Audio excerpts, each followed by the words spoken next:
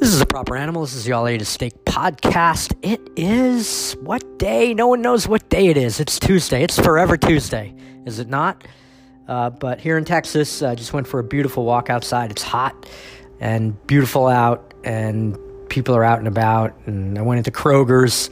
You know, it's always good to go into like the real grocery store, not the Whole Foods, because Whole Foods, like, at like the high end of the world has become so homogenous that wherever you go, at least in the U.S., there's a Whole Foods, and it's the same people. It's like the same white people wearing masks and being dumb and afraid. And then you go to Kroger's, and it's like, at least in Texas, it's like there's no social distancing. It's like in the Kroger's in Texas, it's like in Houston, it's like there was nothing different about anybody. Maybe like one person with a mask, but that you could see that anywhere, right? You could see like an Asian person with a mask anywhere prior to this, and I think it was like an Indian woman, and like the rest of her family did not have masks on, and so no one was the only one with the mask in all the Kroger's, and it was just a relief to be in that Kroger's. No one was social distancing. There were none of those things on the floor. Please keep your social distance. Wow, what a moment of collective insanity that we are now reaching the end of. And I'm just looking at this sky, and it's so beautiful right now. It's like red. And I really am. I'm feeling like there are clear skies ahead. Insanity is mostly behind us. And it's a great time to be alive. And I hope that we all use this time. And it might be a little bit more. But the proverbial cat is out of the bag. I don't know where that came from. I don't know there was ever a cat in the bag. But the cat is out of the bag. Georgia has taken the lead from Texas even. But Texas is a leader as well. And people are ready to it's going to be an explosion. Like when the restaurants open, it is going to be amazing and awesome, and there will be no social distancing. So whatever that insane experiment that we just had, I hope, and I know that if you're listening to this podcast, you did a good job. Like I know most of you and what you're doing, and if you're on this way of eating, that you did make the most of this podcast. You know, our biggest accomplishment, there was a couple of big accomplishments we had. And we're not done. Like there's probably going to be like a week or two left of this, but really we're near the beginning of the end now. And so we'll just start kind of like reviewing some of the things that were great for us. The running, we've run, it's Tuesday today, so it was 35, we did 5 weeks. Is it 5 weeks? 35, I don't know. But I think it's something like 35, 36, 37. I think 37 days in a row running outside somewhere, usually on the beach in LA. And then for the past 9 days or so here, running here. And we're in great shape. Like, we do it first thing in the morning, and like, for the longest time, I don't actually ever remember a time in our entire life when we hit the road and we're going. Like, we're going at a good clip, and it's not hard. We started running. We actually started running outside in the very beginning of the year before we went on our retreat. And this is to get in shape for that retreat because we had this insane trainer there. And so I started running outside with Bay. And wow, I remember a few of those runs. This Bay is pretty fast. It was painful. Like it was, this is not comfortable, which is great, right? And then we got past that. Now we're at the point where every day we're out 3, 4, 5 miles, and we're just going, and it's a great way. And if you can't run, walk, right? Because it's a great way if you're in a new place to learn about the place. Right, where you're just not going to get that in a car. You just start running around. I don't have my phone with me, so I just have to be very situationally aware of, like where I'm turning. You get a little bit lost, but you always find your way home. So that's one thing. So we're super psyched about the running. Carnivore way of eating, it just keeps getting better.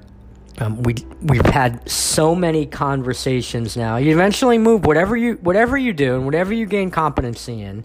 You eventually the next step for you when you're competent enough and That might mean you've been doing it for a month or 2 months like Anthony James, but when you're competent enough, you start helping other people with it.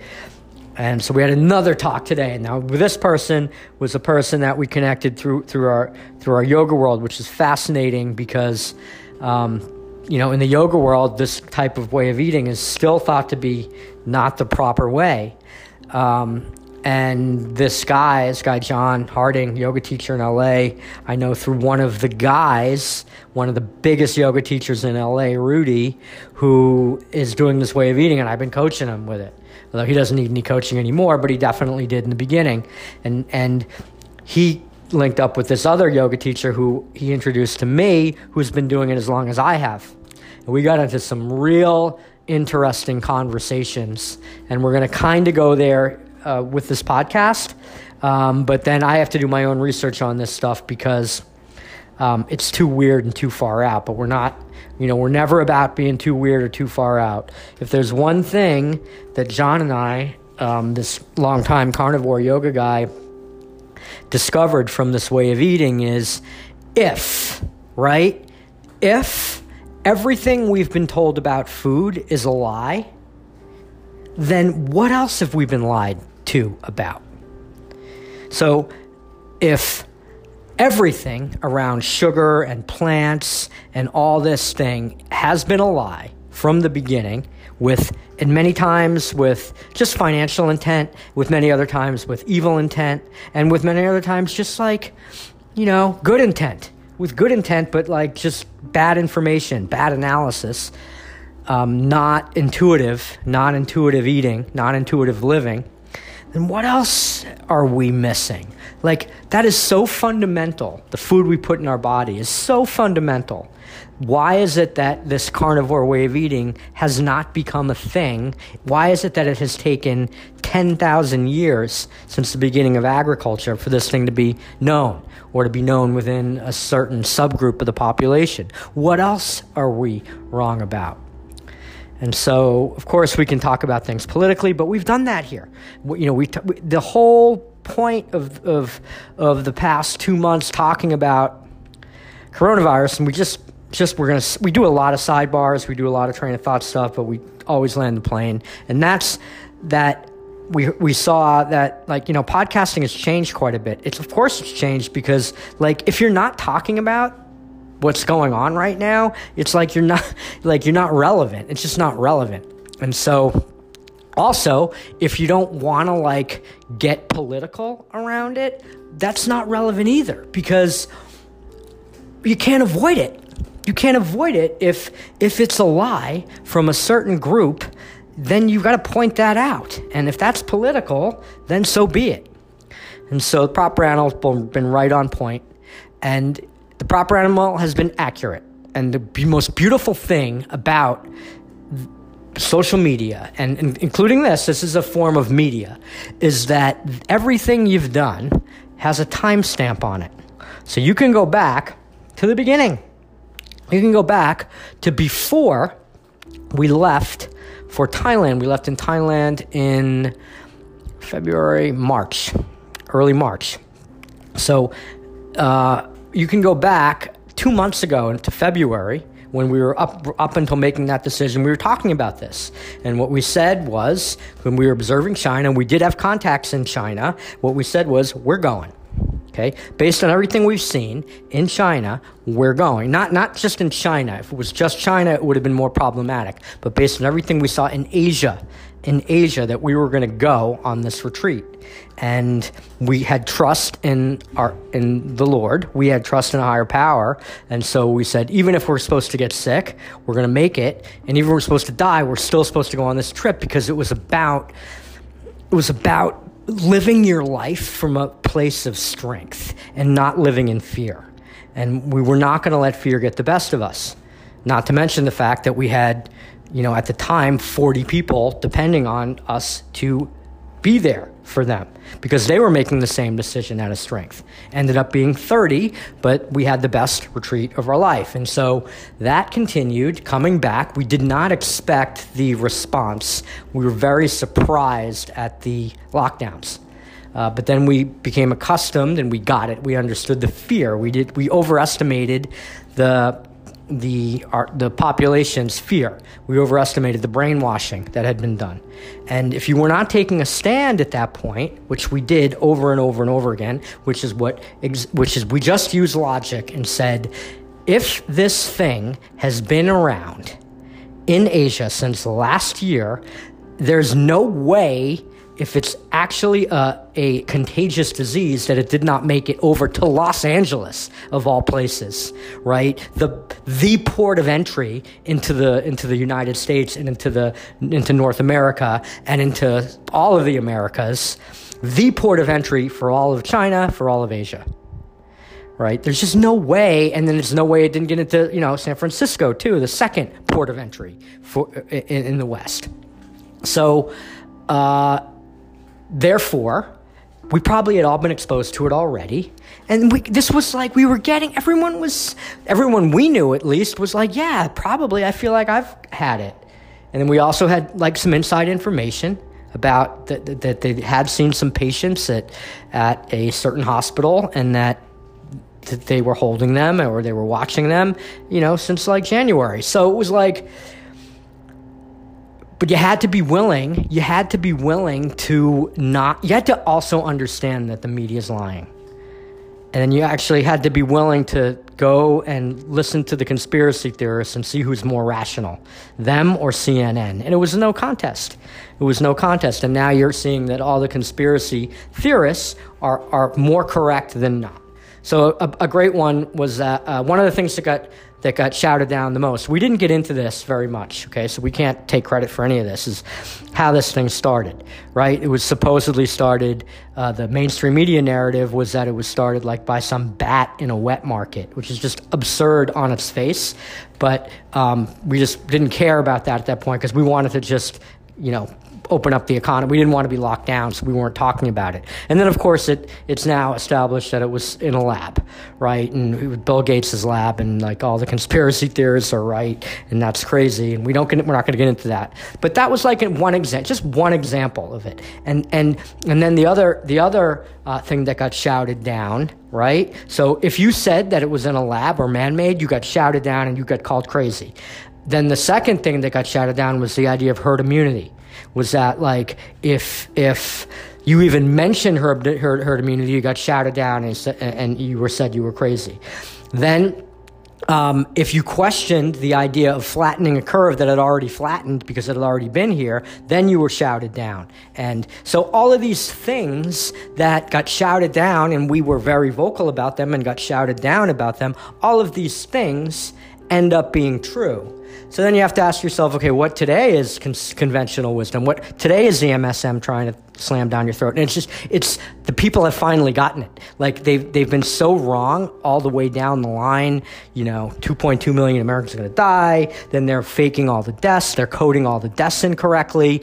So the American people are like, okay, you just can't keep lying to us. So like even if you actually say something that's true, we're not going to believe it, right? And so now you've lost all credibility, which is the media really should have lost their credibility during the Russian hoax, but they didn't. But that will even be a bigger unwind as, the FISA arrests come in. And that's just a whole other topic that I don't know, maybe we'll get into that, probably not. So you always got to be contrarian. And what John and I discussed was, and this is going to sound completely insane, right? But we started talking about what's the craziest conspiracy theory right now going besides all before this coronavirus thing. Flat Earth, right? I've never even looked at it. I just thought that those people are crazy. But guess what? Based on the behavior, based on what I've learned in this past month about just the evil insanity of the deep state and of the entrenched politicians and of the vaxxers, the vaccines, and of the Bill Gateses and of the WHO and of all these kind of evil satanic organizations and the child trafficking and all these things that are real. It's like, maybe I'll take a look at Flat Earth. maybe I'll actually take a look at that and see what they have to say. Now, that being said, as crazy as it sounds, without having done any research on it at all, there is, in very theoretical science, like in quantum physics, there are these ideas of these folding over each other, multi-dimensional spaces, fabrics of space-time, and of these holograms, and Elon Musk talking about simulation. So it's not as flat earthy, like old school flat earthy, like they didn't believe like Columbus would be able to sail around the earth because they just thought intuitively that the world was flat. Like there could be and I've done no research on this, okay, but there could be like a multi-dimensional quantum theory of flat Earth that might be more palatable to you. But I'm going to take a look at it. And the proper animal is going to give you his real take on it. And of course, I'm entering it highly critical. Like it was something I wouldn't even look at in the past. But now, based on the insanity and based on what I've seen, and really what I've seen is that I think one of the big takeaways from this moment for me, for the proper animal, is that there is actually evil in this world that I didn't want to look at. I did not want to believe that there was that much evil in this world, and there is. And it's a red pill, so I was even red pilled. So I have been red pilled, and I thought I had taken all the red pills, and I'm glad. It's like, but it's just like Neo. It's like once you know that, there's no going back. And so you can't go back into this kind of quasi, not even this faux spiritual take that everyone's doing the best they can and, we're all just trying to get along. Okay, that holds for 99.999% of the population, but there is evil out there. And there is a lot of evil at the top in some ways. And so, but I'm glad I know that because I can see things. I always want to see things clearly, and I always want to tell you the truth. And we're better off having known it. It hurts a little bit. Like the truth is always uncomfortable.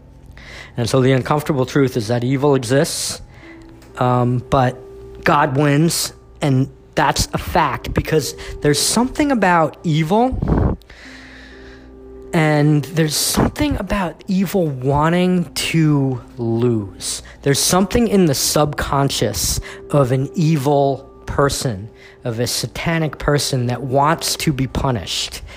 And so therefore they behave in such a way that they will inevitably be destroyed.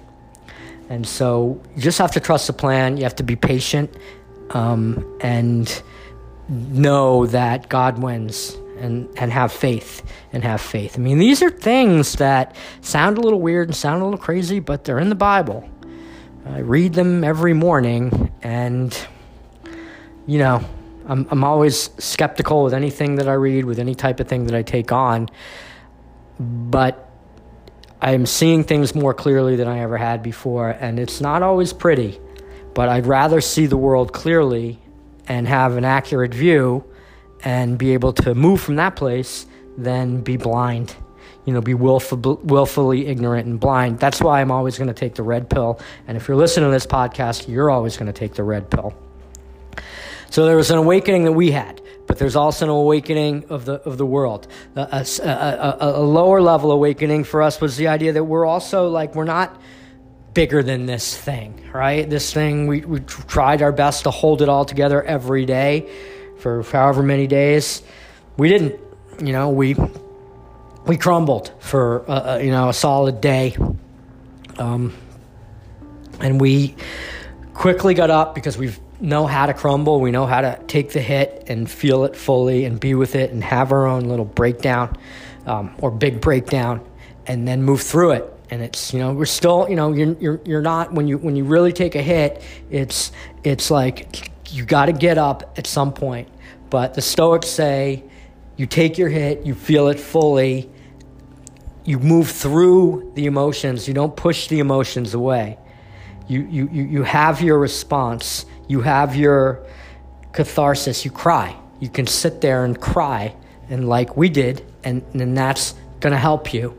And then you got to pick yourself up, right? Because there's moving through the emotional state, there's feeling things fully, there's having your release, and then there's also kind of like indulging in it, right? And that's when you can get into trouble. You indulge in it, and all of a sudden this 24-hour event is now a week or a month or a year, and we just don't have time for that.